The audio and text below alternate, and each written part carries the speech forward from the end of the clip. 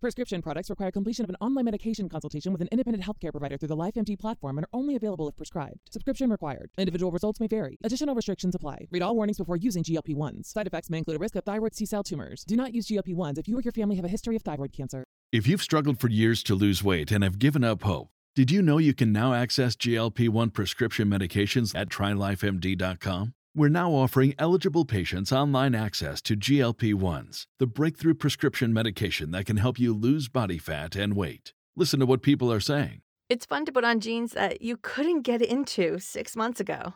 Every morning, I look forward to getting on the scale. For anybody who's struggling with their weight, it's a godsend. And here's the best part. Your insurance may cover 100% of the cost of your medication. So go to TryLifeMD.com to have your eligibility checked right now. Get started today at TryLifeMD.com. That's TryLifeMD.com. Coming up on this week's show, the coolest Doom mod we've ever seen. A new FPS Resident Evil clone. We chat Die Hard Vendetta and more with Steve Goodwin.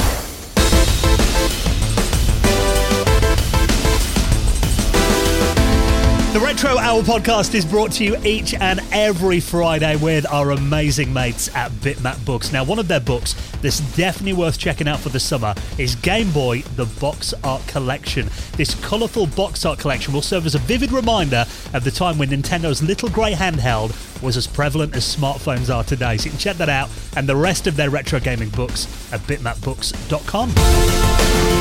Hello and welcome to the Retro Hour podcast, episode number 329, your weekly dose of retro gaming and technology news with me, Dan Wood. Me, Ravi Abbott. And me, Joe Fox.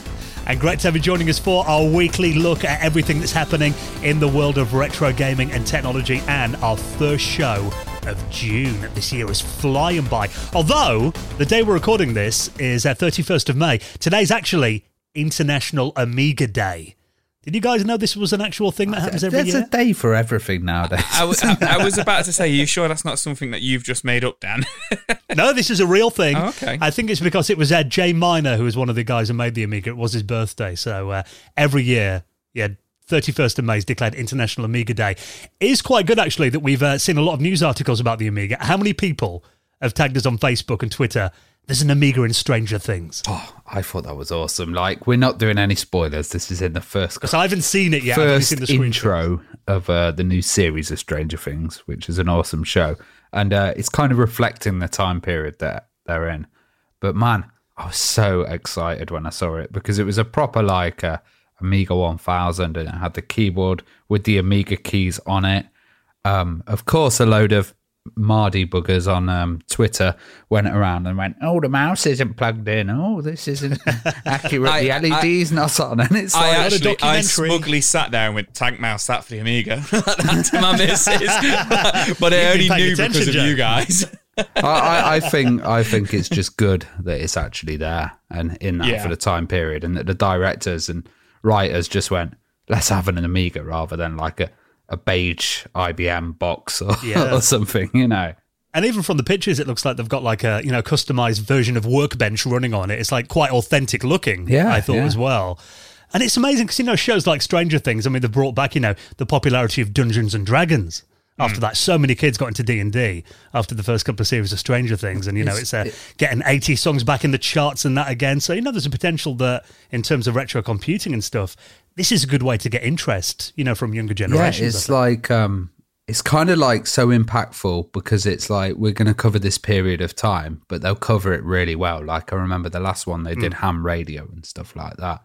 And this one, it's kind of like, oh, look, they've got, BBSs and the kind of, she was dialing into a BBS and stuff. So it's really awesome, like, to kind of see this technology being referenced and something that would be a bit expensive and a bit obscure being shown in there as well. Yeah, I mean, as if the prices of Amiga 1000s on eBay weren't high enough already. So I imagine they've shot up even more over the last couple of weeks. But yeah, definitely very cool. And just, another example of kind of how mainstream retro gaming and retro computing is becoming these days. So we have more and more news stories to talk about each and every week. And of course, we'll bring you up to speed on the big headlines from over the last 7 days on the show in just a minute. And of course, on this podcast, every week, we are joined by a veteran of the industry to tell us some stories from the inside, about these games that we grew up playing, these companies that we loved. And actually this week, a really good interview that you and I did, Joe. This is with Steve Goodwin. Yeah, this was a really fun one. It was really interesting because of he actually, I wouldn't say the bulk of it, but quite a bit of it was about Die Hard Vendetta, because he was one of the lead programmers on that game, which was such a huge game. It was one of the kind of first FPSs for the GameCube, the PS2, and the Xbox. And he kind of goes in really great detail through like the kind of the whole development for it, and some really funny stories about how the game started as, I don't want to spoil it, but it started as like a speed. It was meant to be the game for Speed for the N64, and then it became Die Hard, and how, they got the official voice actor for Bruce Willis, but isn't Bruce Willis in. Like, that story is bizarre. It's really bizarre, interesting stories, but he really goes into great detail about bullet time, which I thought was really funny because of nobody knew what bullet time was, and one of the managers of the game saw bullet time in The Matrix in America and kind of came home to the studio in London and went, bullet time, we need to put it in the game. And they all had to kind of figure it out because not many games had done that yet, and The Matrix wasn't out in the UK, so the kind of dynamics of how to make it work and everything was really, really, really interesting. And obviously he didn't just work on Die Hard, he worked on loads of early games like Grand Prix Manager and stuff like that, which was really interesting to kind of get that insight on those kind of first kind of managing games, in the late 80s and early 90s. Back then, like, bullet time was in so many games, wasn't it? Yeah. It was like just every game had bullet time for a while. Yeah, it became a huge trend. So yeah, it's going to be really interesting to hear this one. And I'm glad you guys kind of did it, and I can sit back and listen and go, oh. Yeah, well, I mean, even before that, he worked on Windows, was like the platform that he worked on. Edward Grabrowski Communications was the name of the company. Wasn't it Windows 3.1 as well, which we've... Well, he was in that interesting time. He started making games on the Windows platform around 94, 95. So obviously that was when Windows 95 came in.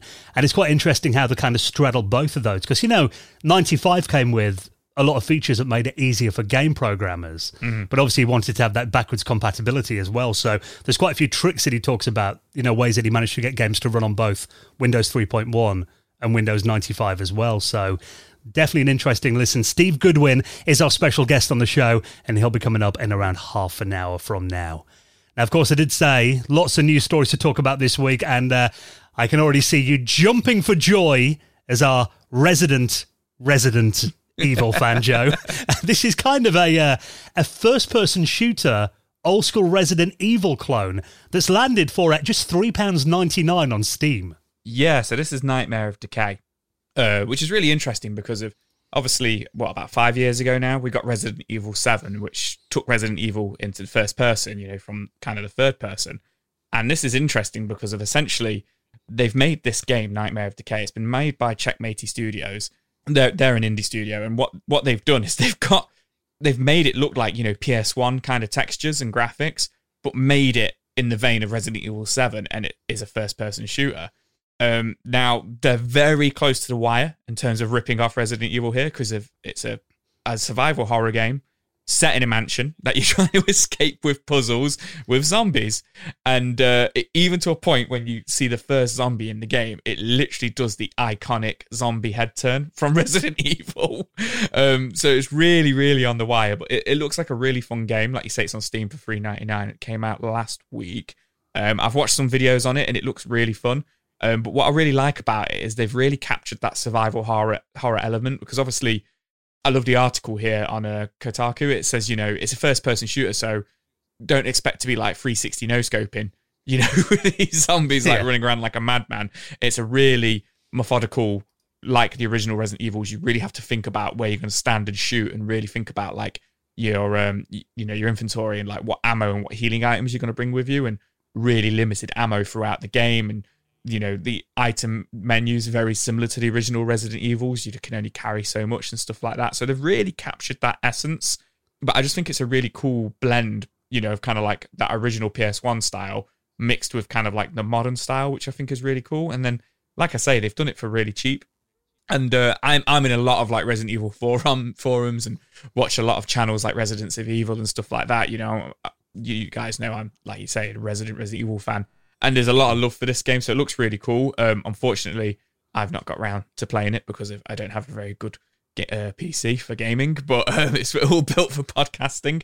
But I might be able to run this one, with these old style textures and graphics. But it looks. I was going to say it doesn't look too demanding. This game, it doesn't look too demanding at all. Like I say, it's got that real PS1 look to it. But you know what? I think those graphics actually. Because I've watched. I haven't played this yet either, but I've watched the video trailer of it.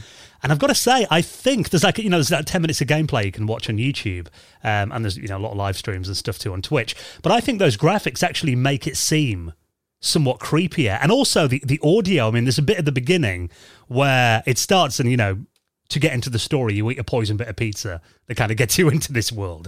But he's watching a news report at the beginning, and just listen to the way the newsreader sounds.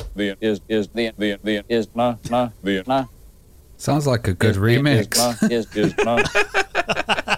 Well, the text is coming up on the screen over the newsreader. Is it Max Headroom who's presenting? There's just something very unsettling about it, though, I think. It just kind of feels a bit otherworldly. Yeah, and that's a lot of the YouTubers who I've watched playing it have said it is an unsettling game, even though it's got those kind of like archaic graphics to today's standard. I think it's because it has captured that survival horror. You're not just there with a shotgun with infinite ammo kind of thing. You are running around with a pistol with like 2 bullets in it, and you're being chased by zombie dogs and zombies and stuff like that. But that's another thing why I think it's really on the nose with Resident Evil. It's all very similar enemies as well. So, but it's probably one of those situations where it's really close, but it's not quite close enough that they get away with it. Yeah, well, that's the thing. I mean, it's the fact that they've put it up there for just £3.95. I mean, no one's getting rich off this, and there's even apparently a very generous demo that you can download as well. I think that might be the 10-minute one you can play.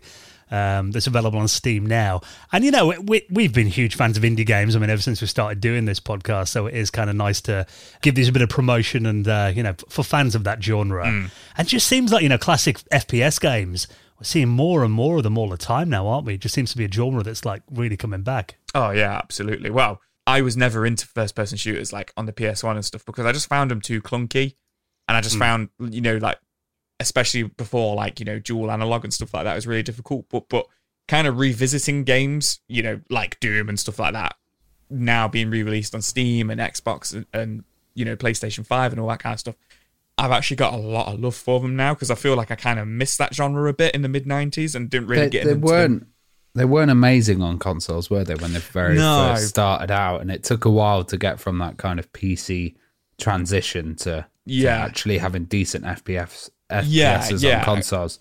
For me, it was like I had to play with a mouse and keyboard. Yeah. And, changing to that controller only really happened to me when, I think it was Halo, that was a real one that changed it for me. And I was literally about to say, it was kind of like PS2, Xbox original generation, wasn't it? 6th gen, is it? Where I feel like that's where it did kind of catch up with first-person shooters. But it's, like Dan said, it's really nice now that people are kind of, paying tribute to that kind of classic mid-90s, kind of genre of first-person shooters, but making them with kind of modern controls and stuff, so it's a lot more accessible for like the likes of myself who kind of missed that. So I think it's really cool. I did see they've got a name now as well, what the kids call these classic FPS games. They call them boomer shooters. Boomer shooters, that's brilliant. So, yeah, if you want to play what looks like a good boomer shooter, and that's available on Steam now, so I'll link that up in our show notes at theretrohour.com. Now, the Game Boy Advance, I mean, what a system. I was playing mine the other day, actually. I think I got mine off you, Ravi, a couple of years ago.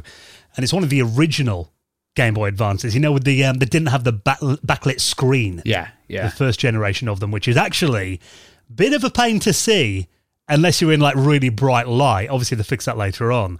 But there is, if you want a way to play your Game Boy Advance games, because that was a great system. We've talked about before, that really just felt like a slightly souped up Super Nintendo, really, didn't it? In terms it's of, quite powerful as well. There's some top stuff coming out for that, yeah. Well, I know there have been, there's quite a big modding community around the GBA, including, third-party screens and that kind of thing. But also one thing that people like to do is hook it up to a TV, really turn it into like a retro Switch, I guess, so you can hook your Game Boy Advance up to your television. Until now, it's always been a bit complicated. There have been methods of doing it that require, soldering and all that as well. But there is now a new kit that's coming out very soon. Apparently it could be available as early as July this year, a no-solder DIY kit to allow you to play your Game Boy Advance on a TV and use a Super Nintendo controller. Yeah, well, this is pretty amazing. So what they've done is you actually transplant parts of the Game Boy. You basically take the Game Boy Advance and then you put it inside this new unit, and that helps convert it into a HDMI machine. But you can also take the casing and you can put a new controller board in there and turn the old Game Boy Advance into like a separate controller for this unit. So it's called the Game Boy Advance HDMI kit, and Dan's right, there have been previous ones like the HDMI consoler, GBA HDMI kit and AV out kit and stuff like that, but they don't seem to support as much as this does. Like, this is really interesting. It's got Type-C USB coming out there, and it's also got a little switch on the back, so you can change it from 4x3 to 16:9. You can kind of choose your output that you want. Now, I don't know what the upscaling's like on this and what the quality of it's going to be like, but I just love the actual concept that you're kind of reusing every part of the Game Boy Advance in this. Yeah, because most of these kind of things use emulation, don't they? Yeah, not the original hardware and kind of transplanting it. And I guess that's also stopping them from getting sued in any way, because all you're doing is you're kind of just rehousing Nintendo's product already that's already out there, you know. Yeah, and this kit, I mean, it's been running on Kickstarter. I think it finishes the day the show comes out, actually. It's got about 3 days to go at the time of recording. The wanted £39,000. It's already on £53,000, so, you know, it's hit the target and more. And it comes with everything you need to do it as well, which I think is quite good. Because, you know, Nintendo, they've always used these kind of weird proprietary screws in most of their consoles, you know, to stop people going inside and fiddling with stuff. I remember when I took my N64 apart for a video, I had to go on eBay and buy a special N64 screwdriver. You see, to take the screws out. The way that we would do that back in the day is we'd just get like a biro pen, take it apart and get a lighter, and then heat the end up, stick it in, and it would take the shape of the screw.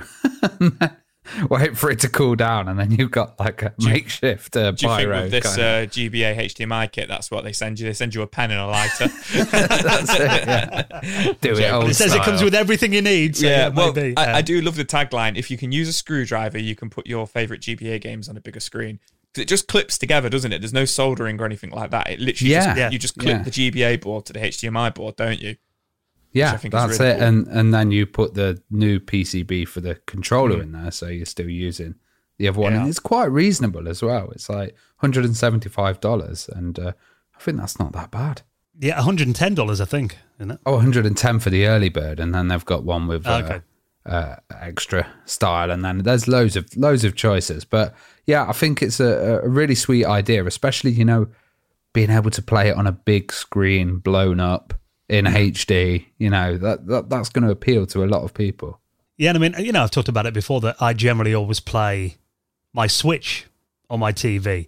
Even though I know from what I've read, something like, you know, it says something like 70% of Switch owners always play it on handheld or something. But I generally always play mine on the TV. So maybe it's just like kind of the generation we come from where, you know, we had handhelds back in the day, but always kind of that sitting down in front of a television just feels like real gaming, I think, doesn't it?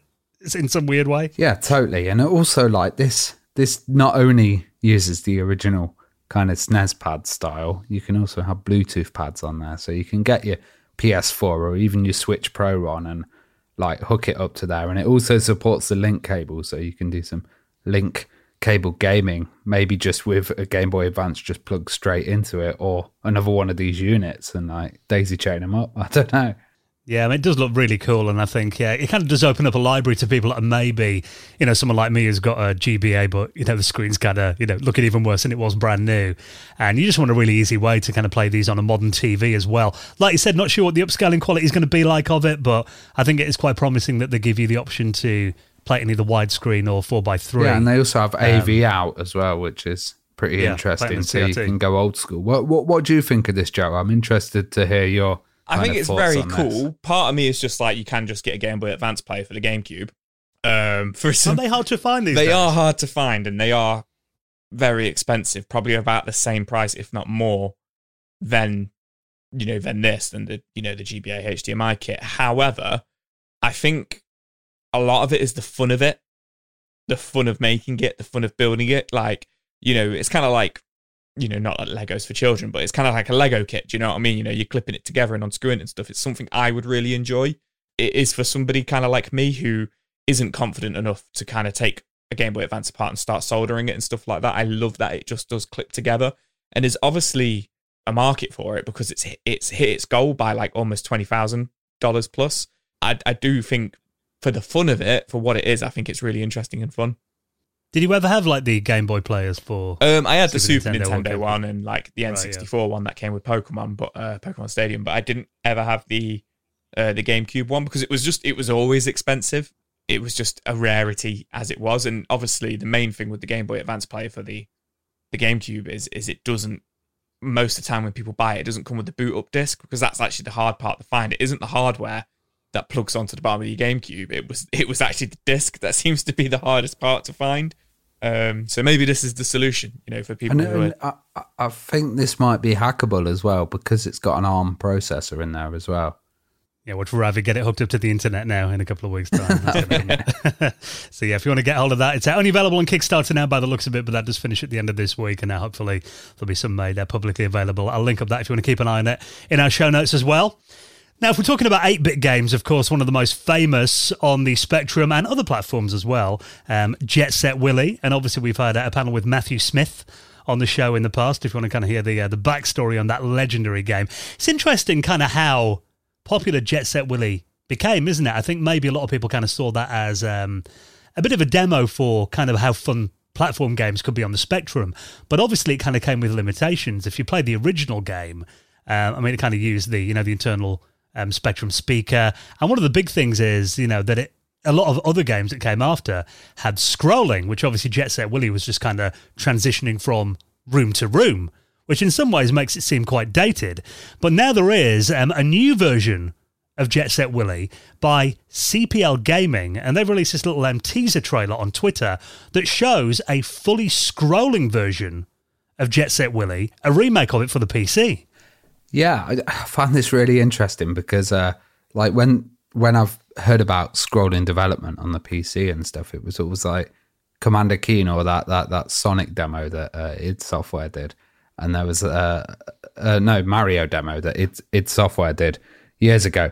And it was like, I think there was a whole thing about smooth scrolling or scrolling on the PC not being able to be achieved. So seeing someone go back and do it for Jet Set Willy, it's like this would have never happened in the past. But it's pretty cool to be playing the game in that total different style. And it looks and feels very different when it makes it's weird. It always felt like separate rooms and separate levels in Jet Set Willy, but being able to kind of walk across and have it scrolling across does make it feel like one huge continual building.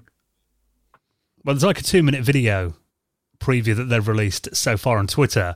And I think the best bit about it for me is when you get right to the end, it kind of zooms out and shows you the entire world. Oh, that's cool. So you can kind of see how everything connects as well. You can see actually what a kind of big playfield it is.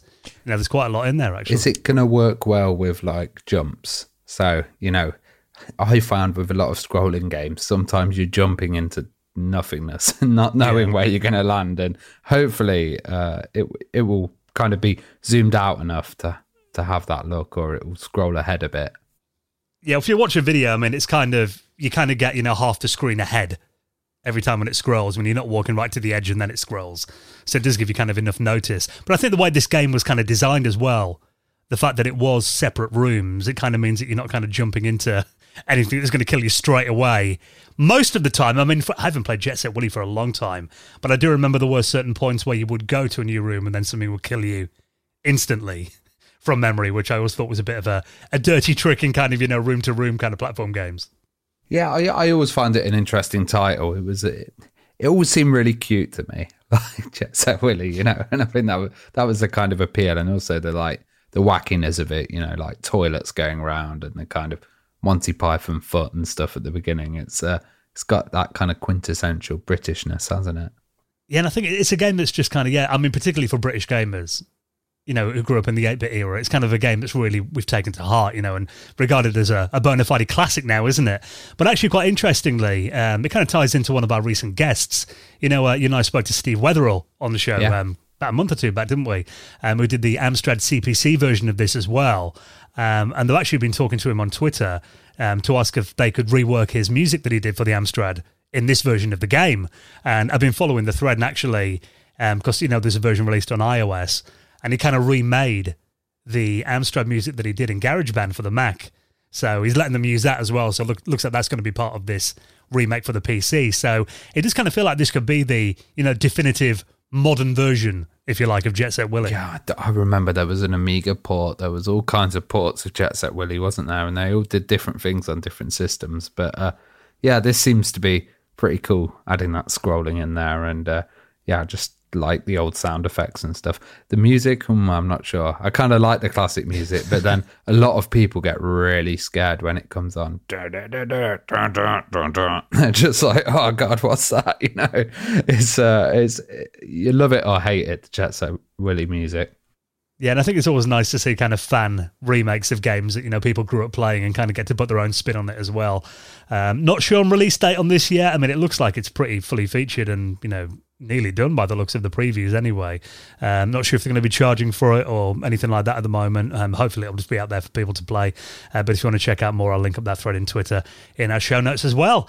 Now, a couple more stories to talk about before we get into our chat with Steve Goodwin. We're going to talk about the new footage of a lost Kirby game in just a moment. That actually is quite timely because on our latest second podcast that we do, because we do have a second monthly podcast just for our patrons called the Retro Hour After Hours. And the latest one is a deep dive into our memories and kind of the history of the N64. And in there, we're talking quite a bit about a game that never came out on the N64, one of the initial launch previews, Kirby Bowl, weren't we? Yeah, we were talking about how that eventually became Kirby's Air Ride, like years and years later for the GameCube. So it's quite fitting and interesting that we've now got the footage of this new Lost Kirby game. But it was a really, really fun episode, just kind of like talking about our N64 memories. And it was really funny because before we started it, Ravi was like, have we not done N64? But I think it was just because we all love it so much. We were really surprised that we've gone like 20 episodes of the After Hours without doing it. So it was really, really fun to do. Yeah, so there is a massive back catalogue there. Like Joe said, I think it's like 24. Yeah, 24 now. I think we're on now, 23, 24. Which is just crazy that we've been doing it for that long now. I know, it only feels like about a year or so, doesn't it? But yeah, if you do want to back us on Patreon this weekend, not only will you get the latest episode of the After Hours, if you're a gold tier or above, you'll unlock all of the previous 23 episodes as well. So plenty of listening there for you. And also, plenty of other perks too. I mean, the normal podcast we try and give you early on Patreon each week. If I can get it edited in time, you normally get a day or two early. You get it ad-free. We give you around 10 to 15 minutes of extra bonus content each week on the show. We do a few extra stories just for our patrons instead of adverts as well. And of course, you can join us for, I think, my favourite bit about Patreon, the monthly hangouts that we do. And of course, now that we're into June, we have got another one coming up in a couple of weeks' time as well. And these are, I mean, we kind of always describe it as a virtual users group or a virtual geek out in a pub, don't we? Yeah, absolutely. I always see it as like the pub one, kind of jumping on with a couple of tins of cider on a Sunday night, having a few drinks, getting a bit hot on the last one we did. But I know it is really fun because, we talk retro games, but we kind of talk everything retro, retro films, retro tech, retro. We always end up on mobile phones as well, don't we? Yeah. And then what's also always really fun, kind of looking at everybody's recent pickups and everybody's kind of collections. And then somebody always ends up spending some money in some way. Normally you. Normally me. While we're on there, but it is really fun, and it flies by. We usually do it for about 2 hours, and it literally flies by. Like, you're just like, oh my gosh, we've just been geeking out for like 2 hours, and it doesn't even feel like it. So, like you say, it's probably my favourite part of it as well. Yeah, so it's always so much fun as well. So you get all that, if you support us on Patreon. But really the main reason you're doing it is just to help us keep the lights on and keep the show coming out, because obviously there's a lot of expenses in doing a weekly podcast. So it just makes sure that we can bring the podcast to you every single Friday. And of course, for doing it, you will find your place in the most prestigious high score table in the world of retro gaming. And we do have a couple of new backers on Patreon this week. That means you get to hear Ravi's lovely singing. Hall of Fame. That is a reason for backing us on Patreon in itself, isn't it? Come on, to Ravi's jingle, especially for you. So big thank you to our latest patrons, and I'll let you boys do this. Go on, Joe. Throwaway. And Paul D. So Throwaway and Paul D, our latest two patrons, thank you so much for your support. And if you'd like to join them as well, all the details to back us on Patreon and join our wonderful community, you'll find it all at theretrohour.com. Right then, Steve Goodwin coming up on the show in just a minute. Let's talk about this new Lost Kirby game then. Now, this is a very short bit of footage. Turns out this is surfaced from E3 back in 2004 by the looks of it, but this is a Kirby game that we never got to see on the GameCube. Yeah, so it's only 9 seconds long, and it flies by, like, because I've rewound it about 20 times. Yeah, same, because each frame, it literally, it only shows you like a couple, not even a second of kind of like each frame, and there's quite a bit going on there. And this was announced in 2004 as essentially as a follow-up to Kirby 64 to Crystal Shards, and in between that, we had, you know, the game we mentioned earlier on, Kirby's Air Ride, and it was being made by HAL Laboratories, you know, who do the Kirby games. But one of the reasons I watched it like 20 times is I was a massive, massive fan of Super Smash Bros. Melee for the GameCube. And the reason I watched it so many times is because I was like, I think this is fake footage, because of this is just the footage from Super Smash Bros. Melee on like the adventure mode.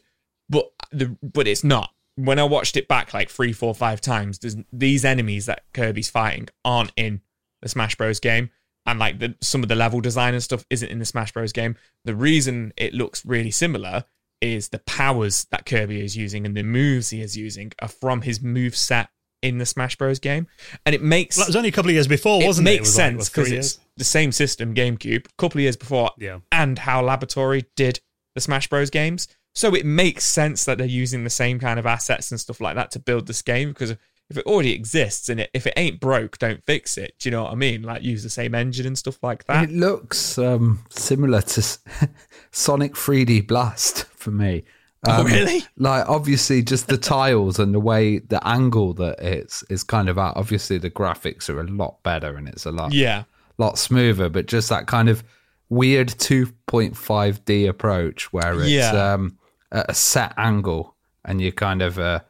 The wheels in that kind of setup, a bit like Marble Madness, actually, or something like that. You know?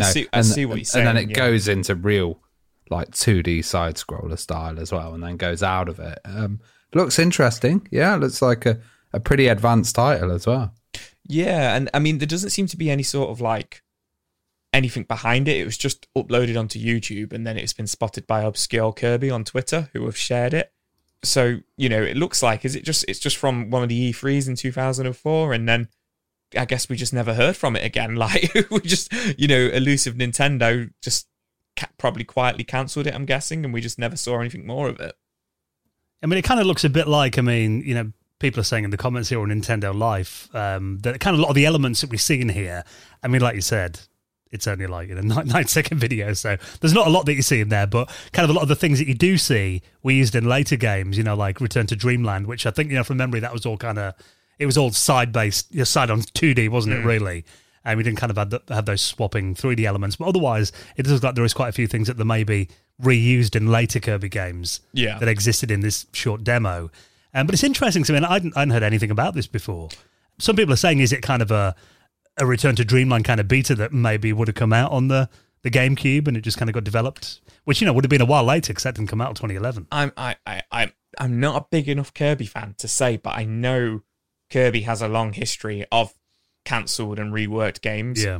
And I think that's just in Nintendo's nature to always make sure that they're delivering the best possible game. And I bet if you pin somebody down who worked on this, it will probably be a case of it.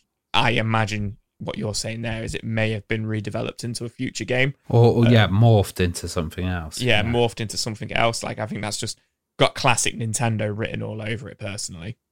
Well, we saw that Kirby Bell we're talking about, didn't we? That was meant to be a launch title for the N64, like you said, got reworked into the GameCube game. So, yeah, it's not beyond the realms of possibility, but it's always interesting when, you know, someone just checks an old video of something they filmed from a show nearly 20 years ago. And like, hang on, what's that game? Yeah. And I bet they're kicking themselves they didn't, like, you know, stand there and film it for like half an hour. Film the entire thing and try and play it or whatever if there was a demo of it. But yeah, no, it's just funny when these things just pop up like randomly on YouTube, and that there's a dedicated like Twitter page to find this kind of stuff as well. Yeah, and you know the way the community works now, there'll be someone who's got a copy of a beta version buried away, and I'm sure it won't be the last we see of it now it's out there. So, very interesting find. So you want to check that very short video, I'll link that in our show notes on your podcast app or at theretrohour.com. Now, we always talk about Doom mods, and I think recently one of the coolest Doom mods I saw, there's actually a Pac-Man Doom mod to celebrate Pac-Man's recent birthday, which was very bizarre. I saw Alien Breed 3D redone in Doom engine, which was... In the Doom engine, wow. Really, really good and really playable.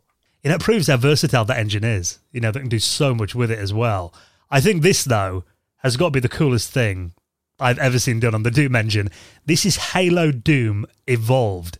Now, this is really, it's retro Halo running on the Doom engine. Yeah, so it's like all the textures of Halo, kind of all the enemies, all the guns and weapons, all put into the GZ Doom engine, and it's done so well. Like, I don't know what mods they've been using on this, but like, from everything to the way that the bullets kind of travel to the gun overheating and just the movement of like Master Chief, like, it obviously plays a lot different to Halo, but I kind of love this idea of putting a total different title into the Doom engine, and oh man, it's just so nice. I think the thing that's missing here is the kind of open space of Halo, where it's it was a very wide open game with like outdoor levels and stuff like this. And Doom, you've got narrow corridors, you've got like it can feel a bit claustrophobic, kind of going back to Doom sometimes. Yeah, but just seeing the weapons here and like the modes that they've got in there, like the ability to sniper on there and stuff. You've even got the little hologram that pops up in your hand and stuff. It's just like absolutely amazingly done. What do you guys think? I think it looks too good to be running in the Doom engine. I'm sure it's like a leaked Halo title. Yeah, a leaked Halo title, Halo for the PS1 or something. But I think it looks fantastic, and I think it looks better than Halo, personally. I'm not the biggest Halo fan, and I really love the music they've done with it and stuff. Like, obviously, it's very metal and kind of inspired by Doom and stuff like that, but I think they've captured it really well. But to me, I know it's running in the Doom engine, but it reminds me more of kind of like Shadow Warrior, the pacing of that. And like, it's got like mods like grappling hooks and stuff like that. Yeah, but, the fact that you've got pretty much 2 shooting modes on the guns is pretty awesome, because that's what kind of Halo's about, I think it looks really cool, and I think I'd really enjoy it. And I always find these kind of like gameplay demos, these people are always so much better than me, especially on Doom games. Like they just run through it like a madman. Whereas when I play Doom, I'm really slow, like trying to figure out where I'm going and stuff like that. So, but yeah, I think it looks really cool. What series would you like to see? Do you think like Gears of War would be really good? Resident Evil. Of course. The Doom engine. That's got to be done already. Has anyone remade GoldenEye on the Doom engine? That's got to be done. I bet somebody will tell us in the comments that they have, but surely they have. If not, that would be a good one, wouldn't it? But this one, Halo Doom Evolved, you get 14 weapons and 4 vehicles from Halo in here as well. You've got stuff like, the Type 33 Needler. And like, I guess the Warthog and stuff like that. Yeah, the Warthog Ghost in there as well. And like you mentioned, the grapple hook in there too. So I think, in terms of, there's a lot in here that Halo fans are going to love. Apparently there's not any Halo enemies in this mod, but apparently there's also a separate mod that you can get called the Halo Covenant Enemies mod, which brings them into it too, so you could combine the two, I suppose, and kind of have like a real retro Halo version. And it's available for free too, which all these mods we talk about. Of course, the Doom community, even though the game's like 25 years old now, it's probably got one of the most active fan communities of any series out there. Yeah, and like even the developments on the engine. So like I remember the build engine, Duke Nukem one, they'd got like 24-bit textures and lighting and stuff. But just looking at this, they've got dynamic lighting. They've got like the ability to have torches on guns. There's like ricochet of bullets, and you're kind of seeing the impact it's doing on the wall. It's really well developed. Yeah, so that just got released this week. If you want to check it out, Halo Doom Evolved, you can get it from moddb.com, and I'll link that up along with the rest of the stories. I do it every week. You don't have to Google around. You'll find it all in our show notes at theretrohour.com. I was checking our Apple Podcasts the other day. No reviews on there for a while, actually, but, just a quick reminder, if you get a spare couple of minutes just to give us a little rating or a little review, that's a dead easy way to support the show. We appreciate not everyone, can support us on Patreon, but a free way that you can do it that's really going to help us out always gets us in front of new people, helps us go up the charts, is just to leave a quick review. Give us a little 5-star rating if you can as well on your favourite podcast app of choice. They're always massively appreciated. Right, then next, we're going to get the story on classics like Die Hard Vendetta, Grand Prix Manager, lots more as well, with this week's special guest, Steve Goodwin, is next on the Retro Hour podcast. Prescription products require completion of an online medication consultation with an independent healthcare provider through the LifeMD platform and are only available if prescribed. Subscription required. Individual results may vary. Additional restrictions apply. Read all warnings before using GLP-1s. Side effects may include a risk of thyroid C-cell tumors. Do not use GLP-1s if you or your family have a history of thyroid cancer. If you've struggled for years to lose weight and have given up hope, did you know you can now access GLP-1 prescription medications at TryLifeMD.com? We're now offering eligible patients online access to GLP-1s, the breakthrough prescription medication that can help you lose body fat and weight. Listen to what people are saying. It's fun to put on jeans that you couldn't get into 6 months ago. Every morning, I look forward to getting on the scale. For anybody who's struggling with their weight, it's a godsend. And here's the best part. Your insurance may cover 100% of the cost of your medication. So go to TryLifeMD.com to have your eligibility checked right now. Get started today at TryLifeMD.com. That's TryLifeMD.com. For the ones who work hard to ensure their crew can always go the extra mile, and the ones who get in early so everyone can go home on time, there's Grainger, offering professional-grade supplies backed by product experts so you can quickly and easily find what you need. Plus, you can count on access to a committed team ready to go the extra mile for you. Call, click Grainger.com, or just stop by. Grainger, for the ones who get it done.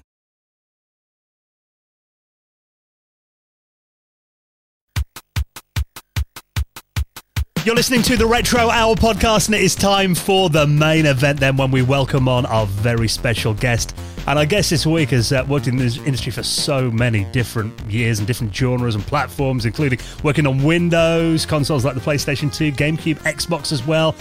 Also massive games like Die Hard Vendetta. We need to talk about Grand Prix Manager as well. Let's welcome on our very special guest this week, Steve Goodwin. How are you doing, Steve? Doing well. How are you doing? Yeah, very good, thanks. And appreciate you taking the time to do a bit of reminiscing with us as well. Really interesting stories of your many years in the video games industry. So, I mean, it's always quite interesting to kind of find out from our guests where it all began, you know, kind of going back to day one. What was your first experience of a video game then? Where did it all start for you? It's a cross between the BBC Micro at school, the arcade, and the ZX81. So I grew up in a seaside town, which has the prerequisite donkey rides, trampolines, and an arcade. And I would spend various hours in there playing on Frogger, Pac-Man, Space Invaders, and Asteroids.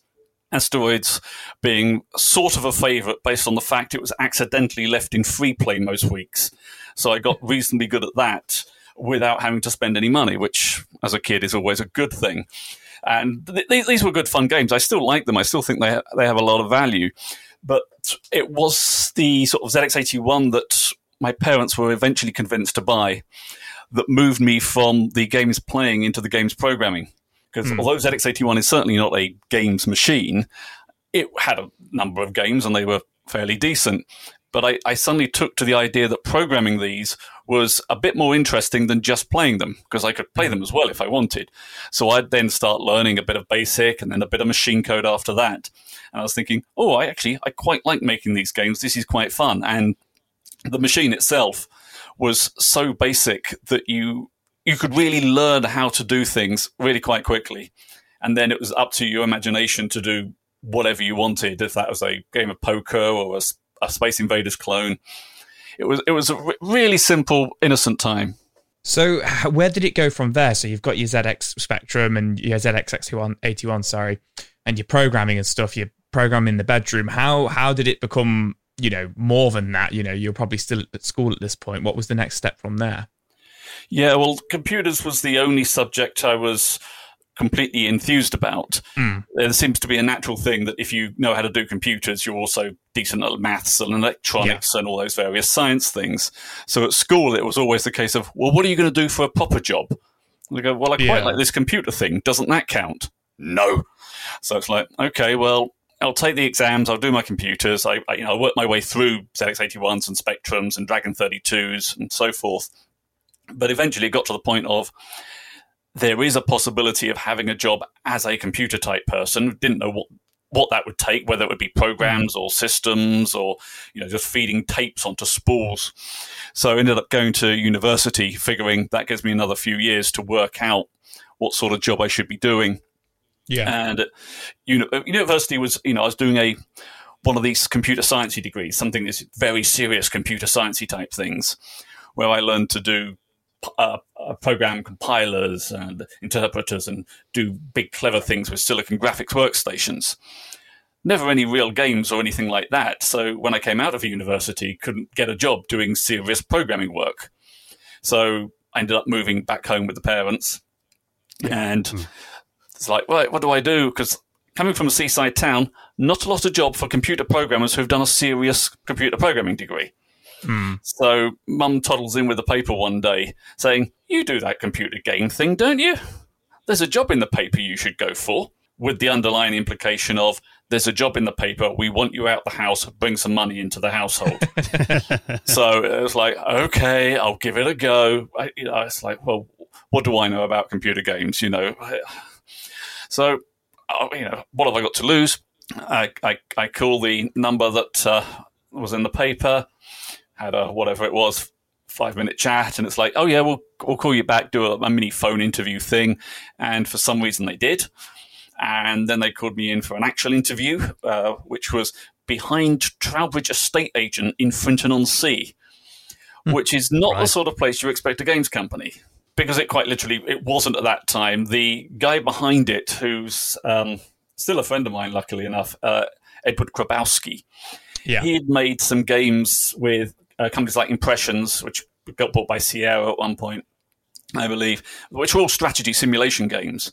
And he was able to write them on his own with a couple of remote artists. And his previous game, which was, I think, The Blue and the Grey, had sold enough copies that he thought, well, maybe I could get a couple of junior programmers in and we can make more games and therefore more money. Because although he can program, he much prefers designing the games to actually typing in all the codes. So he the advertisements in the newspaper, he found 3 of us who were decent enough programmers to start work on these games, and ended up going to Frinton, which if you've ever been or you've ever heard about it, it was as weird as it sounded. It was when we were there, when we started there, there was no pub. The residents had banned pubs. They had banned fish and chip shops, and they had banned ice creams on the promenade. Oh, God. Sounds a fun place. Yeah.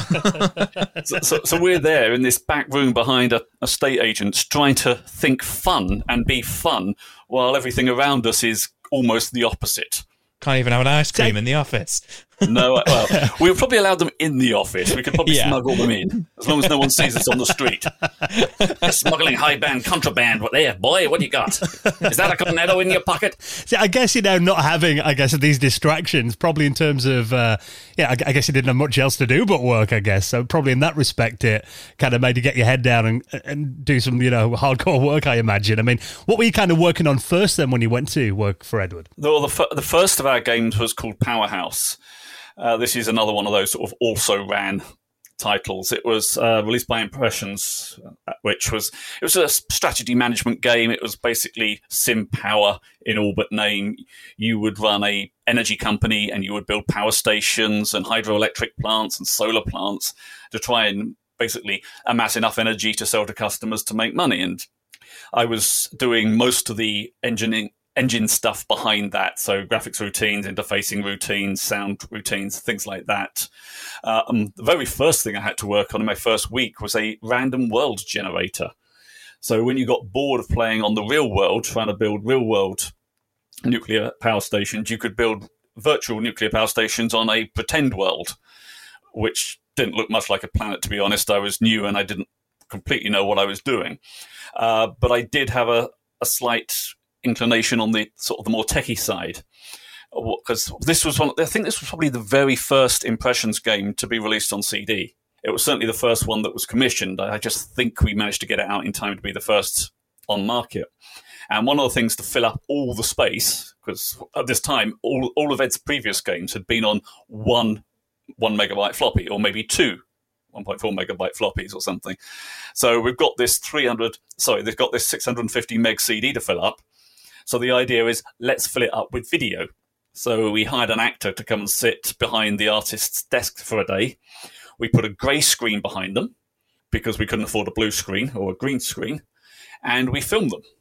And we filmed them as a newscaster presenting news stories about, and your powerhouse has done well this year, making lots of money from nuclear power. And then we hired an artist to remove all of the grey pixels and turn them to blue so we could superimpose images over the top in the game itself. And I was doing all of these sort of low-level engine-y type of bits for this game.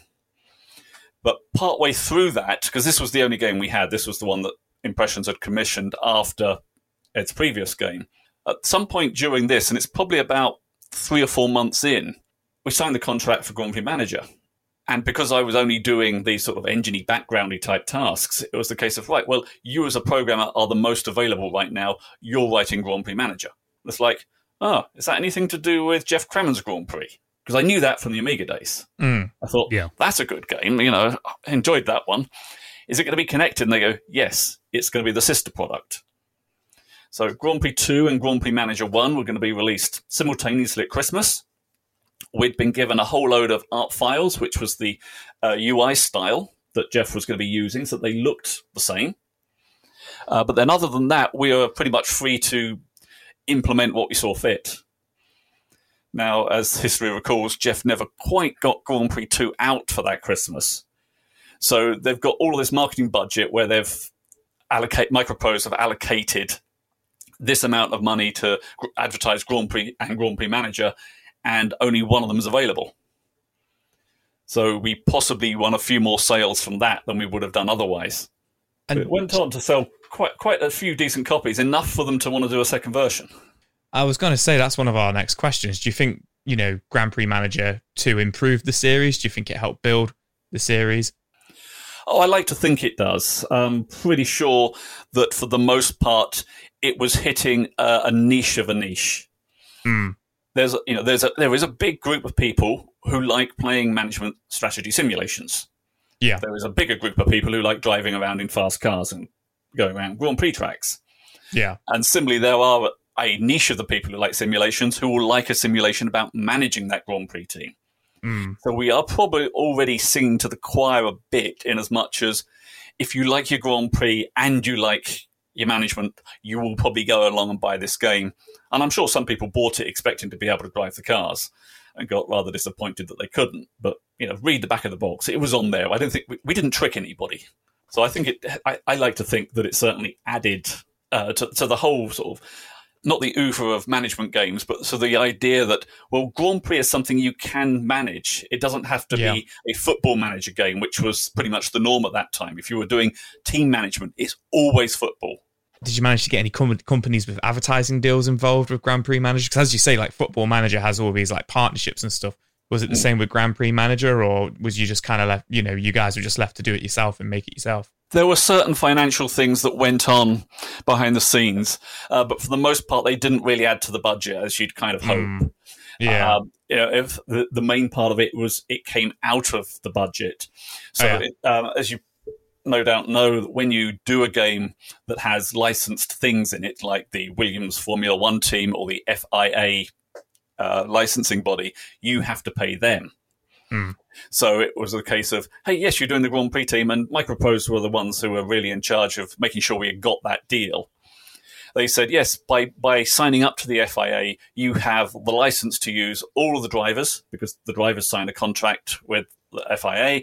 All the teams, all the advertisers have naturally got that. So you don't have to go to each individual advertiser saying, did you know in 1997 your car has this particular advert on this particular part? Are we allowed to put your advert on this particular part of the car in this year? Which would be a nightmare of administration. So we were just allowed to use whatever the FIA had already agreed with their sponsors and their teams and their drivers and so forth. Well, obviously, when you're doing, Powerhouse and Grand Prix Manager, those games came out in 1995, and that was a big turning point for PC gaming. Obviously, we went from Windows 3.1 to Windows 95. I mean, how did you find kind of developing games that worked on both platforms, and was there big differences, and how did you manage to kind of support both? We did both by sort of doing a cheat thing. So there was a piece of technology out which was called WinG. Windows graphics, funnily enough, and WinG eventually became DirectX it actually became the game SDK, which became DirectX later on. And this was the very first idea that Windows could provide a fast graphics platform for people who wanted to do graphics work. So by learning the WinG APIs, we could make it work on Windows 3.1 and 95. Our game after the Grand Prix Manager was Fields of Fire. And Fields of Fire, we upgraded to 16-bit graphics rather than the 256 palette that we had to use for Grand Prix Manager. But we'd written the code in such a way that if we decided to just up the graphics factor, we could. And it turned out that we didn't need to because we couldn't afford the art time to go and do all the graphics again in 16-bit. Mm-hmm. But the technology was there and available. In fact, the WinG thing is sort of an amusing case because this WinG is a library you install for the people who are young in the podcast world. We had to install stuff. It wasn't a downloadable thing. It came on the disk. You had to install it from the disk. So you had to supply all the things you needed to make the game run. It's one of those reasons consoles were just so amazing. Install, what's that? Well, until they came along with hard drives and a 0-day update. Not that I hate consoles for this reason at all, but oh boy. Anyway, sorry, digression. I think that's an edit point, don't you? Okay, so where was I? Oh, yes, WinG, yes. Because we'd use this WinG technology to make writing games for Windows 3.1 and 95 a very simple proposition. And it made the graphics look a lot better than they would if you were using the standard Windows APIs. Because most of the Windows APIs were expecting you to write something like Word or Excel. So you're limited to about 16 colors. So we'd got this nice little graphic-y look, and we were in the Microprose QA department one day, and they were running XCOM, which was, I can't remember which XCOM it was. There was one of them they were testing at the same time as they were testing one of the Grand Prix Managers. And they saw, those graphics, that's using WinG. We could make a really good installer if we used WinG-style graphics on the installer. Because the Grand Prix Manager installer was white and blue and black. It was the standard Windows color scheme. It looked boring. It looked like you were installing Excel. So the XCOM folk decided, hey, let's use WinG and make a really good-looking, pretty installer. Unfortunately, you need WinG installed before you could run their installer, which installed WinG. Of course. And it took them a little while before they realized that it only ever worked on the testers' machines who had WinG installed from our game. So everyone else got the boring one. Yeah. So eventually the company turned into Edcom Limited. When did that change happen, and what happened next? Well, I suppose Edcom was always the developer from the time that I started to left. So in that respect, it didn't really change. It was always Edward. I mean, Edward had to call it something, so he just called it Edward Grabowski Communications Limited, and it's like, no one's ever going to remember that. So it was just a shortening thing just for the sake of brevity. Oh, okay. There was no big dodgy tax deals or anything going on in that name change. Yeah, nobody bought the company out or anything like that. No. Well, what was your involvement in War Along the Mohawk? Oh, that was the one which was, I think, was visually really impressive.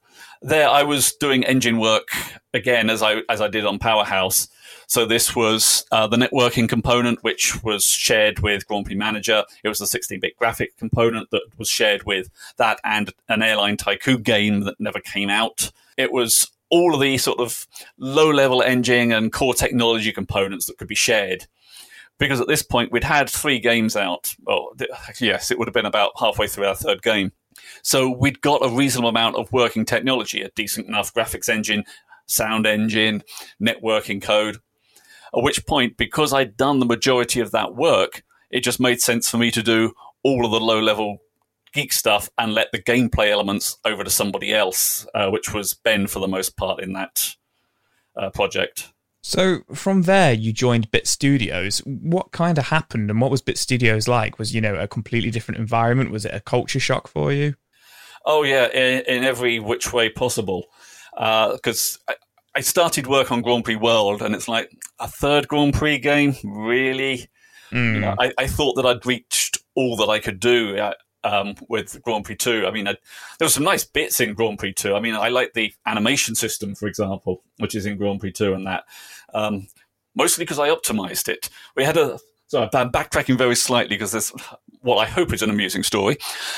In Grand Prix 2, Grand Prix Manager 2, we had this animation system where we'd play shots of the cars in 3D, just streaming back an animation file, to show them overtaking or spinning out or crossing the finishing line. But we didn't write it until the last couple of weeks of development. So I'd written this whole thing, and it ran at about 2 frames a second. And I thought, this is a load of rubbish. So one of the bright sparks said, why don't we just stick a flashing R at the top of the screen and call it an action replay? No. Genius. This is not a solution. We should make the animation go faster. It's like, well, if you think you can do it, do it. So sat in the studio till whatever stupid o'clock, 12-inch pizza, bottle of Coke, and just pounded out the whole version of the animation code in assembler rather than C. And we got it up to 15, 20 frames a second. So it was like, that was one of those mad coding experiences. You think, I like doing this stuff. I like these optimization ideas. I like this low-level engine-y type things. I don't quite so like writing Grand Prix games again. Yeah.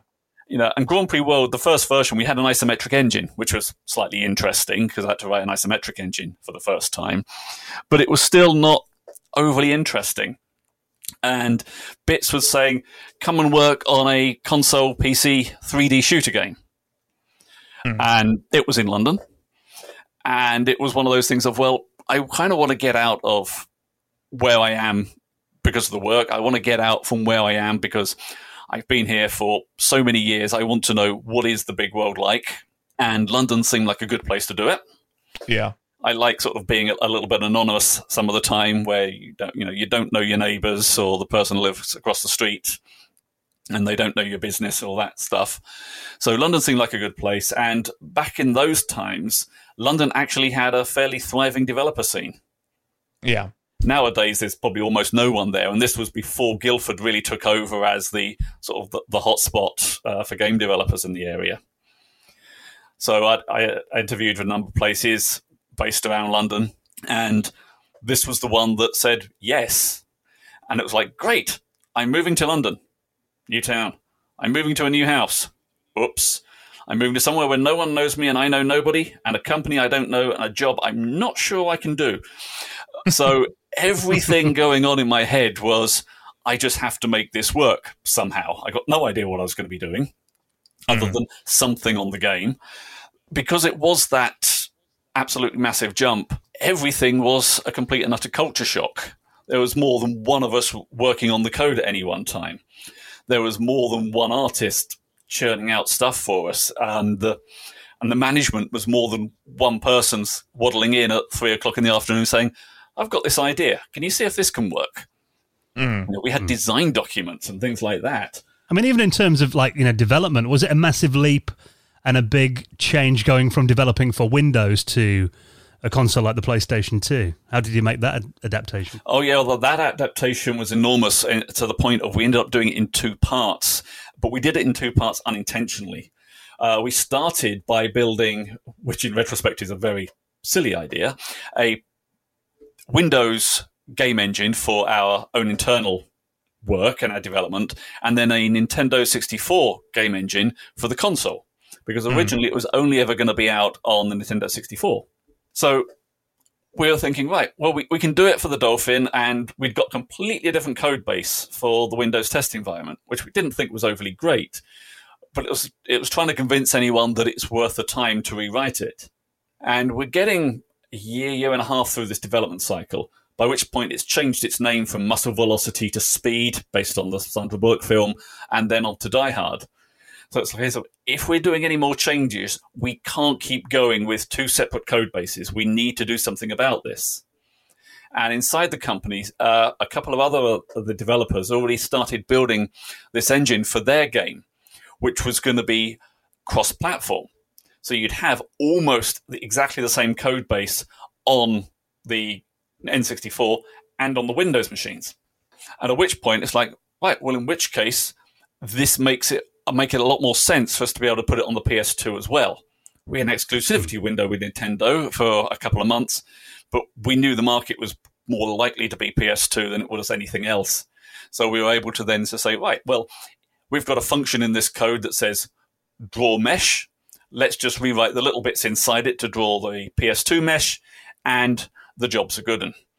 And that really kind of made it possible to get that game out for the Xbox, GameCube, and PS2, all within a very short time frame, because we are only really rewriting 10,000, 20,000, 30,000 lines of code, not 500,000.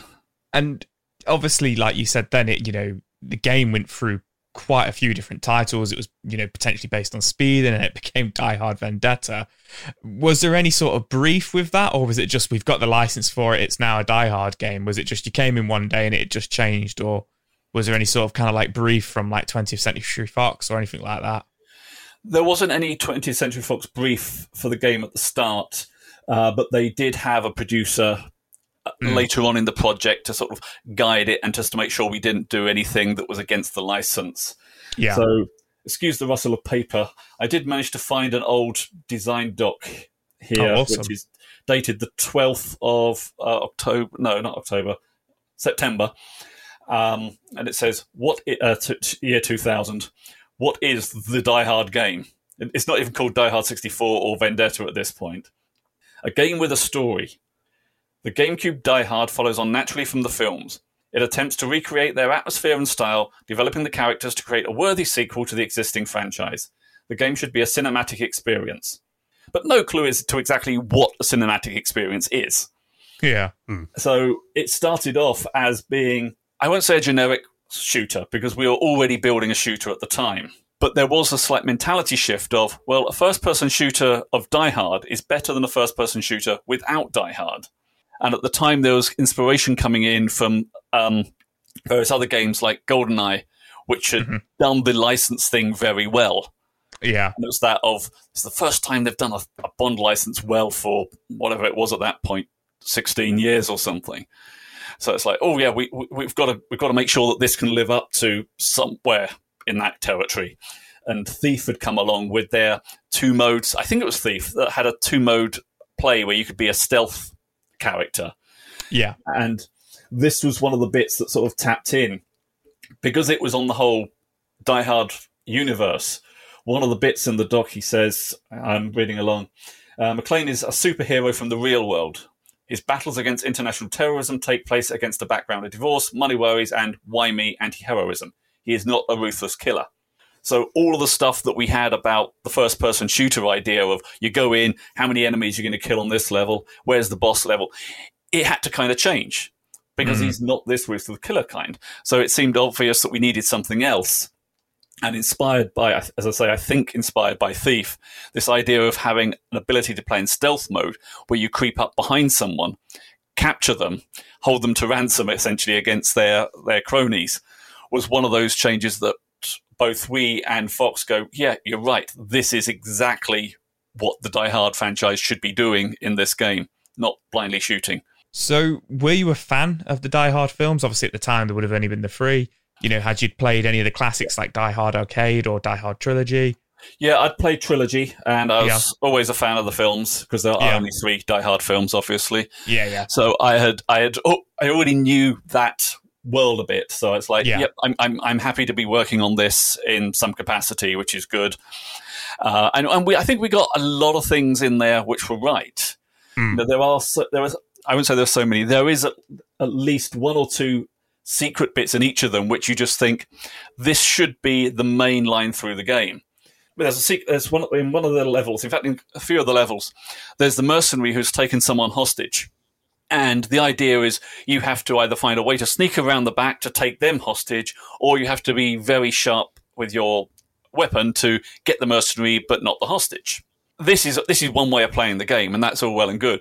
But in a number of the levels, you can shoot things around. Like you can shoot a cash machine in one of the levels, and it spews out cash. And in the process of it spewing out cash, the mercenary gets distracted by all this cash and lets the hostage go. And if this was done as a film, this is exactly what would be on screen, along with some quip about, hey, you prefer the money or whatever, whatever John McClane would say. And these things were throughout the game. So it felt that along working with Fox, and we actually had some proper Fox screenwriters contributing dialogue into the game to ensure that we kept on this right track. Well, you mentioned about, the attempt to make it really cinematic, like the movies. I mean, did you want to get Bruce Willis for the voiceovers? Well, it's always nice if you can.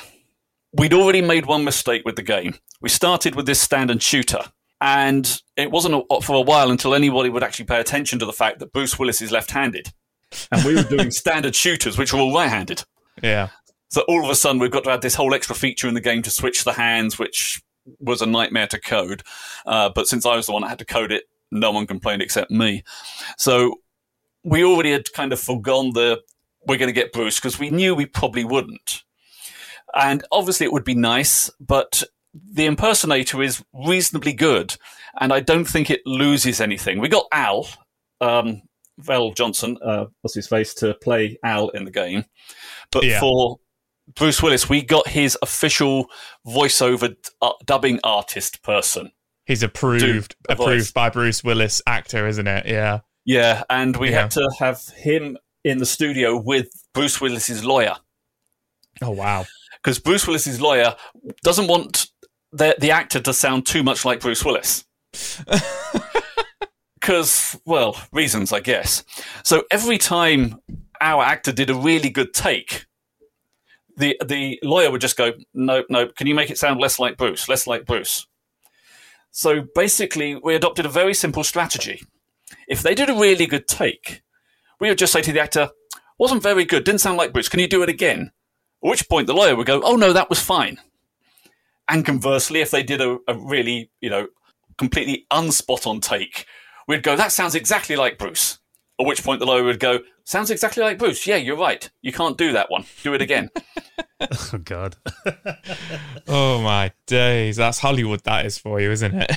It is. It is. But it's the thing you have to do when you start building these games. As we found out a bit with Grand Prix Manager, when you start dealing with actual real-world people and entities that have their own individual licensing requirements and their own set of lawyers and legal people, you have to start doing these sort of things to try and bend them to your will a little bit. In Grand Prix Manager, we couldn't use Jacques Villeneuve because even though he was a Formula One driver, he'd got a special contract because he was especially famous.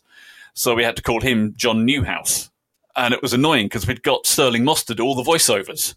Yeah. But he's got to say John Newhouse instead of Jacques Villeneuve, and it just felt a little bit odd. Yeah. Because in that case, it's very obvious. It's like, who's John Newhouse?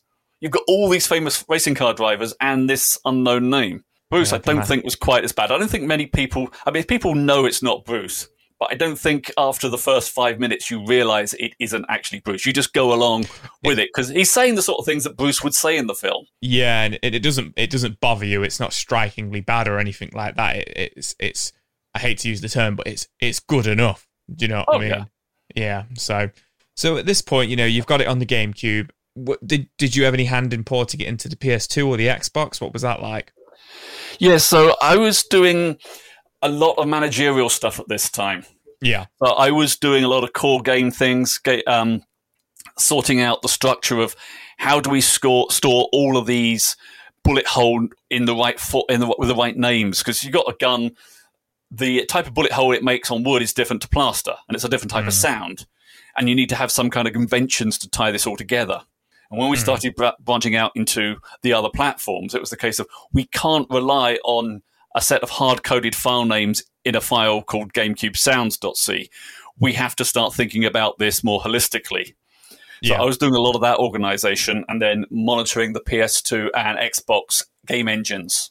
So I was always the lead programmer of both of them, with the low-level code being handled by other people. Xbox, because it's a DirectX equivalent, we did that in-house because we'd already got our DirectX engine. PS2, we hired a set of 3 external developers who had done Doom on the PS2. Or was it Quake? No, it's probably Quake on the PS2, wasn't it? Or Quake 2 on the PS2. One of them. I should have probably researched my own life better than this.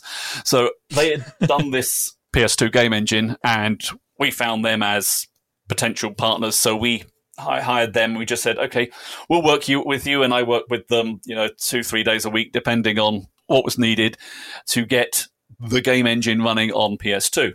Doing all the clever PS2 tricks that are necessary, converting things, modifying the tool chain so that the levels are exported correctly, because there's a really weird technical thing called endianness. And if there's any programmer listening to this and you haven't squirmed at the phrase endianness, you're not a real programmer, are you?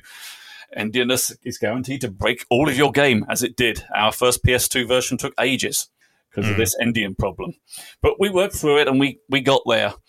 And it was a very interesting experience to deal with that engine not being done in the same room. Yeah. So I'm used to leading teams where I'm there hands-on every day. I'm looking at the builds. I'm talking to the people. How did you solve that problem? Or are there any problems anyone else is going to have? And all of a sudden I'm relying on 1 or 2 bits a week. Obviously, like you mentioned GoldenEye, and there's all games like Max Payne and Time Splitters by this point coming out. And a lot of these games, a lot of these FPS games at the time had a lot of gimmicks. Was bullet time seen as something you could market? You said you had the stealth element in there. Was there any kind of pressure from the developers to put any of those kind of gimmicks into the game? Or was it straight, it's just going to be the straight shooter and you've got 2 ways to play it? Oh, there was always what gimmicks can we find to put in here, I guess. Yeah. Taking the hero time, bullet time thing last, there's a sniper rifle in the game, for example. I've never seen a sniper rifle in Die Hard. No. It's kind of expected that a shooter game will have a sniper rifle, so we put one in because it will be a nice bit of a gimmick, even though it's never going to happen. In the prison level, there's a poster of a girl on the wall where if you activate the poster, it falls off and there's a hole behind the wall. All right, yeah. Someone obviously watched Shawshank over the weekend and thought, I've got an idea. And it was just mercilessly stolen and stuck in there as something like, the film fans are going to like this one. And there's, as developers, we always put little in-jokes and things in there. And it's always a case of whether it's a good thing or not. We've got an American bar in that game somewhere, and they've got British real ale taps on this American bar. And you look at them and you just think, those taps look exactly the same as the one at the Crown Pub on the corner of Crookerwood Lane, which is, funny enough, where we go to drink. And you just know the person who did that, where they were last week and what they were thinking. But the bullet time thing, for me, is... I think it's that history has recorded it the wrong way round, unfortunately, because we were a bit slow. Because in, whenever it was, about May 99 or something like that, our producer was in LA doing some work with Fox, sorting out storylines and levels and all the sort of producery type things. And we're sat back in the office, still working on the game whose design might change by the time the producer gets back from LA. While they're over there, as well as doing work stuff, they went out and they saw Star Wars Episode 1 and The Matrix. And they said, Episode 1, meh. Matrix, whoa. And they got back on whenever it was, the Tuesday or the Wednesday, and they described this bullet time effect that they'd seen in the film. Yeah. And I said, that's an interesting effect. Obviously, the film's not been released here. I don't know what it looks like. But from the description, I can kind of imagine it. So I sat down and 2 days later or something, I'd implemented it inside Die Hard.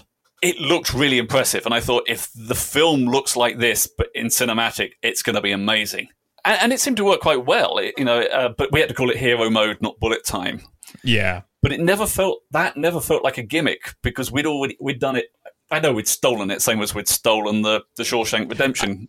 I love it, though. You stole it from somebody's description of a film you hadn't seen, though. I love that. Yeah. That's impressive. That is really impressive. Yeah. I mean, it was as simple as that to do, but it wasn't as simple as that to finish. Because once you've done that effect, you've then got to go back and change the rest of the game. Because up until that point, all of our bullets were instantaneous. Yeah. I mean, it's not that we were that lazy. It's just like, well, if I press the trigger button right now, I'm going to fire a magic invisible hit ray through the scene in 3D space to see what it hits. And that instant, it tells me if I've hit an NPC or not, And if I hit an NPC, I start playing the death animation straight away. Well, now when you slow things down to hero time, and it's taking 20 seconds for that bullet to travel, you then have to rewrite your code to actually physically move the bullet through the world. Yeah, it doesn't just appear now. Yeah, you then have to make sure that everything else in the world doesn't move too fast to collide with that bullet before it gets where it was going. So does it essentially, it effectively goes from the bullet triggers, initially it triggers a series of animations and events, but now all of a sudden it has to actually trigger it by traveling through the world that you've made, essentially. Yeah, and you have to make sure that the AI decides to not change animation, because if it does, then their head won't be in the same position it was when you pulled the trigger, and the bullet will technically miss, but the bullet time, the hero mode system, thinks it's caused a hit and it will play a really stupid-looking animation. So almost everything we had in the game needed to be tweaked to support that feature just because it looked cool. Well, obviously here you're working on, very cutting edge, graphical stuff on these consoles. I mean, if we go forward a few years, in kind of what feels like a complete reverse to that, and a really interesting project that you worked on was Squibs Arcade. Now, this was a collection of games on the iPhone that kind of resembled those old Tiger Electronics LCD games. So, what was kind of the background and the idea of that compilation? Then, where did that come from? Oh, that came from the deranged imagination of Paul, myself, and a few others that were working at the time. I mean, I'd changed companies a couple of times at this point. And I'd found someone who was setting up a games company, didn't have a lead person to actually go ahead and do the development-y things.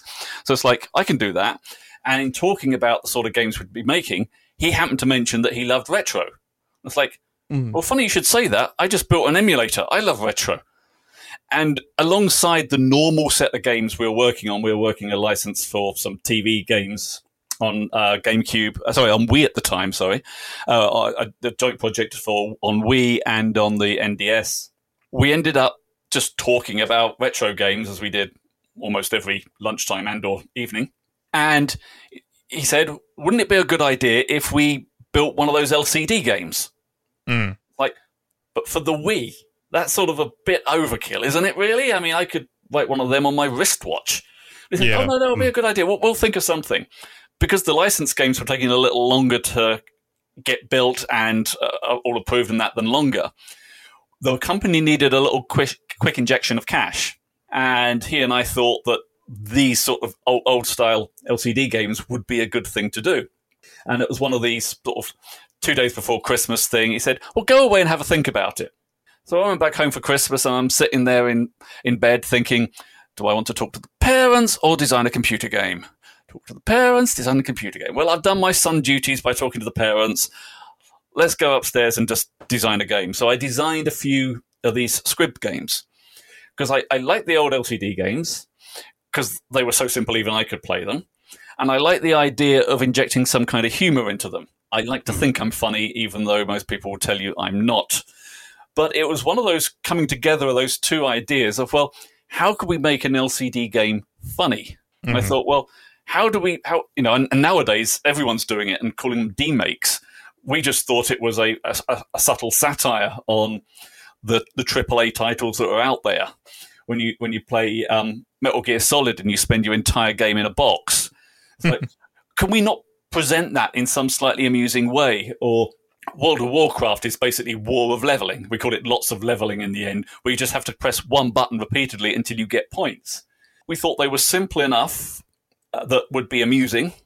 It wouldn't be a high price point, and essentially it could build one game a day. The artist could do one set of graphics a day. I could do the code logic one a day.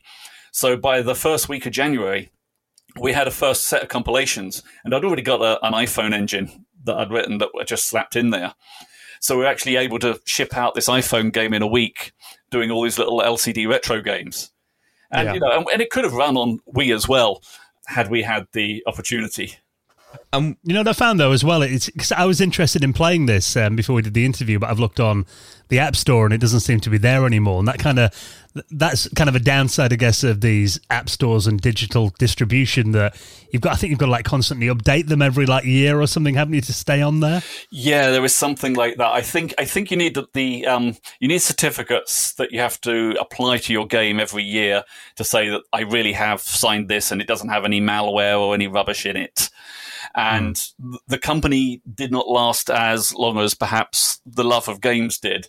So that kind of relinquished a bit. And I completely agree with you on if you've got digital distribution, you no longer own the game. You are renting it for as long as someone else deems it appropriate. You know, it's something I've struggled with because I've done a lot of games from then onwards, which no one can play anymore. You might find a video clip on YouTube. You might hear someone talking about it in a blog, but you can't play them. The only thing I've managed to do, because of the rights of the games and that, I have at least a version running on Windows 7 or something that works still. And I did remake one of them in JavaScript once. So they're not completely gone, but they are pretty much a case of, it's a shame. Well, if you thought, taking it back to the LCD gaming days was old school, you went even further than that. Kind of going back to your Dragon 32 days with, I love this game as well. So this is ASCII Bird. So this is a version of Flappy Bird done in the most basic graphics that you can get for a game. ASCII and, ANSI we used to get on BBSs back in the day too. So do you find that limitation appealing to make games in? And where did the idea of doing a version of ASCII Bird for the 6809 come from? Oh, this is probably one of those cases where I followed Ernest Hemingway's advice. Always do sober what you said you'd do drunk.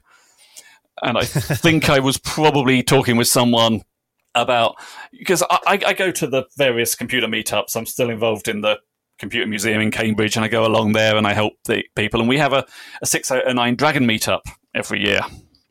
So I was, along there, we're talking about the Dragon, and everyone's built their new games for the Dragon. And at this point, I've been out of the games industry proper for a few years. And I still kind of miss it. There's some of the smartest people I've met have been in games development. Some of the best fun times I've had have been game development. But I didn't have really a chance to do anything. So I thought, let's revisit something. And because I'd just recently been to the Dragon meetup, I thought, I should build something for the Dragon. It was, that first big, powerful computer that I had, the 609 processor, is an amazing piece of work for the time. I thought, I should build something for that. And I thought, well, I don't want it to be one of these projects that goes on forever and ever and ever, because it's not a commercial thing. It's just a bit of fun, just to remind myself what it was like, just to amuse some friends, basically. So I thought, what's the simplest, funnest game I can think of that might get a wry smile out of someone? And I thought, well, it's Flappy Bird, isn't it? It's one of those. It's like Tetris or any of the three-match games. It has become one of those. What's the first program you ever write? It's probably something like this nowadays. So it's like, let's write a Flappy Bird clone. And because I'm not an artist, as I'm sure people will appreciate if you ever see this online, it's easier to do passable graphics in ASCII than it is in any high resolution mode. It's one of those changes we had from the ZX81 to the Spectrum. All of a sudden, you can almost get away with it if you're slightly good, but when Spectrum went to Amiga, it was like, no, even the best Spectrum programmer artists had to give up on the coder art and then do something, hire someone in essentially that could do proper art. But it's a fun thing to build. Well, if people want to play it, I'll link up your website as well. There's also Antitak there as well in JavaScript that you can play on your website too, which is very cool. And also, I noticed recently you've recently had a book funded on Unbound. You're doing a book, 20 Go to 10 Retro Computing by Numbers. So tell us a bit about this then and what we can expect from the book. Well, I'm hoping you can expect it to be brilliant, because otherwise I'm wasting my time writing it, really. It's a very long, drawn out process, because it started as just a series of anecdotes. As we've mentioned, going to these computer things, I've always done retro-y type things. But for me, retro is 20 years before my career started, rather than where my career is now, 20 years after I started writing games. So I was thinking, well, my era of retro is the Spectrums and the Commodores and the Amigas. Everyone's already written everything there is to write about them. There's no point in me writing the same thing. But as someone that comes from a very technical background, it's like, well, there might be things hiding beneath the surface that you just don't realize when you only play the game. Some technical thing that is there for a reason that only programmers would know. I thought, well, that's not very interesting to the general public either. But it is a book that I could write, and most other people probably wouldn't bother. And because I'd programmed most of these old machines, I knew a number of anecdotes about how the machines worked and what they did. And I ended up just writing down anecdotes when I heard them. And it turned out that they weren't all about the tech. Some of them were about Spanish import law and things like that.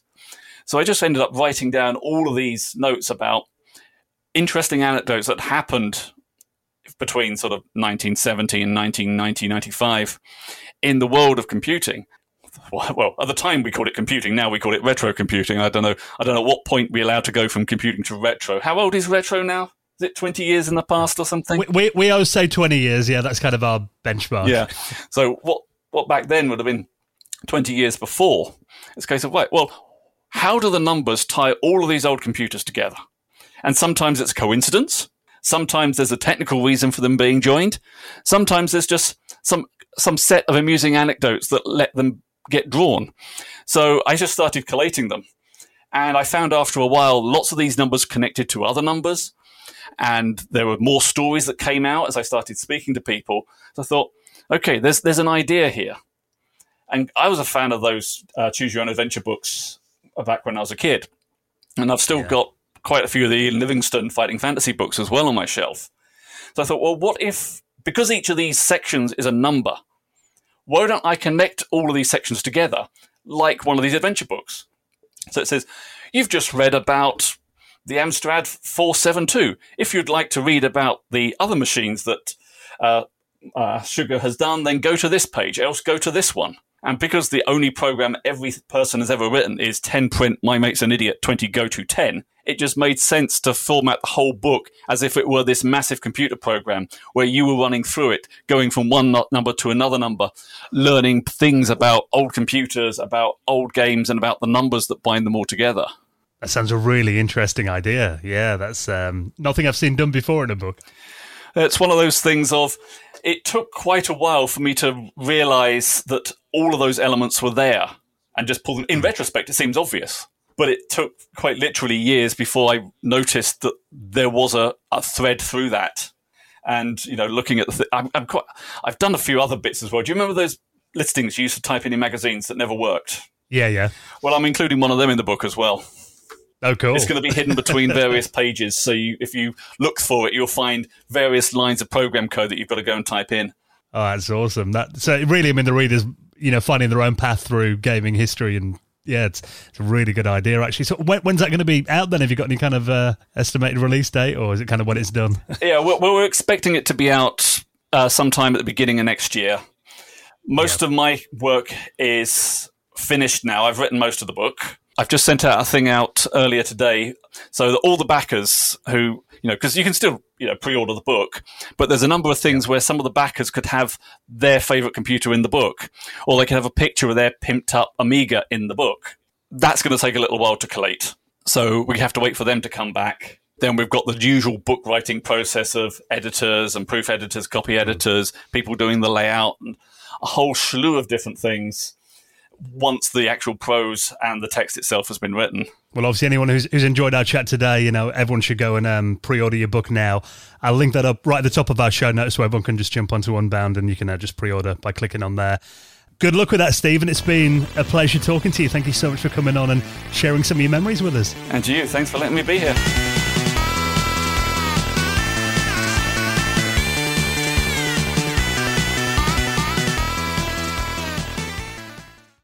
If If you only have a 401k, you're not getting the most for retirement. Wait, what? Add a Robinhood IRA on top, then they'll boost it by 3%. You can do that? And if you transfer in any retirement account, you get 3% on top of that. Is there a limit to the match? No limit. Robinhood Gold gets you the biggest contribution match of any IRA on the market. Sign up for Robinhood Gold at Robinhood.com/boost by April 30th. Subscription fees apply. Investing involves risk. 3% match requires gold for 1 year from first match. Must keep IRA for 5 years. Match on transfers subject to additional terms and conditions. Robinhood Financial LLC, member SIPC.